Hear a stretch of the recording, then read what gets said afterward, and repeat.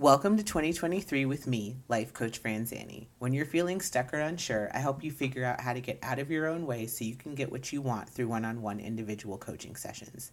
Coaching gave me the courage to believe I could have the life in my dreams and take the action steps to make it happen. I quit my job, sold my house, and started my own business.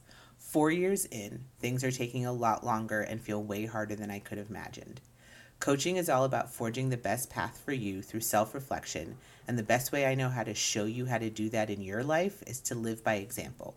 So each week I pick a theme, and Tuesday through Friday I'll pick different topics I want to work through. My theme this year is to find what feels good, so I can be obsessed with my life now during the process, and so I'll stick to it. In this podcast, I invite you on this journey with me. This week I'm talking about what's not going well in my life and how I'm trying to fix it and paying attention to the things I can learn from what's going well. The most important thing I want to accomplish in this exercise this week is to look curiously and not critically at myself. Happy Thursday. Today I'm diving into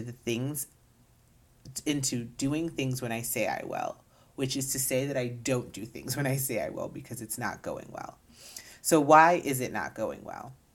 Well, I do what I say, like I'm big on making sure I get the job done eventually, but I'm just not reliable about when. And when I think about specifics, I think about, I know that I do really well earlier in the day, but here I am recording this podcast at like 11 p.m. I know I want to be the kind of person who wakes up and works out, whereas I will wake up, do lots of other things, and then work out later. So those are just a couple things, but, it really kind of messes with my self-trust. And I feel like I already believe I can't do more things when I say I'm going to do them because I'm not doing these kind of simple things that I struggle with. So how did I get here? I feel like so much of me, Franzani, is a rebel without a cause. I mean, I'm making the rules. These are things I want for myself. I've created them. I understand my why. And it's so frustrating because it's like I still can't do it.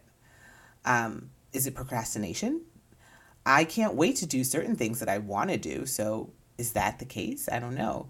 Because some things that I want to do don't feel like work or feel like work for other people, don't feel like work for me. So why do certain things feel like work, right?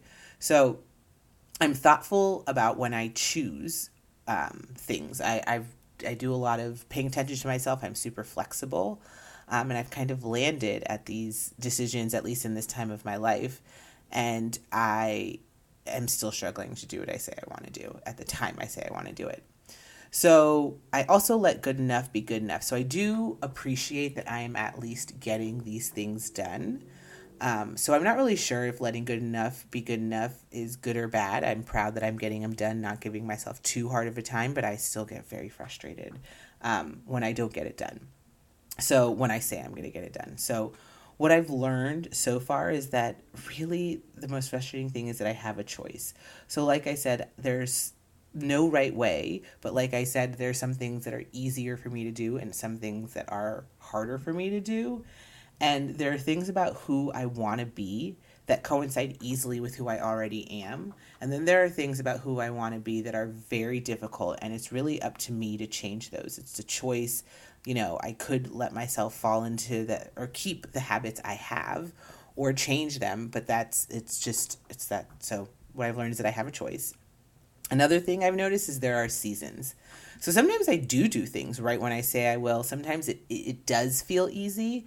So paying attention to my seasons, maybe being kinder to myself. I'm not really sure what the lesson is, but I've learned that I've definitely moved in seasons. And then another thing I've learned is that the more I have to do, the more I get done. The less I have to do, the less I get done. So I'm not in a very busy season right now. So that could be why it's harder to get things done. But that still doesn't make me less frustrated about it. So what's the fix? What are the lessons? So something that came up last week that we talked about was that with cooking, it's something I have to do. I'm being held accountable for it. So I do it and it's going well. And like most days I don't really feel like it, but I do it anyway. So some things you do just have to force, which is not my favorite. I like ease. Another thing that I'm a lesson or a fix is paying attention So the way I'm talking to myself, because even during this podcast, I'm already telling myself I hate doing these things. I'm telling myself I don't do things when I say I will. So paying attention to the inner dialogue that I'm having about the activities that I say I'm not doing probably would be really helpful in understanding like where my resistance starts and maybe uncovering a little bit more about that. And the final thing, though, really, as I sit here kind of frustrated, I typed this out, thought I would get some insight as I was speaking aloud, because a lot of the times I do. But the truth is, I still feel really stuck. So for me, that means I need a coaching session. And the coaching session question will be,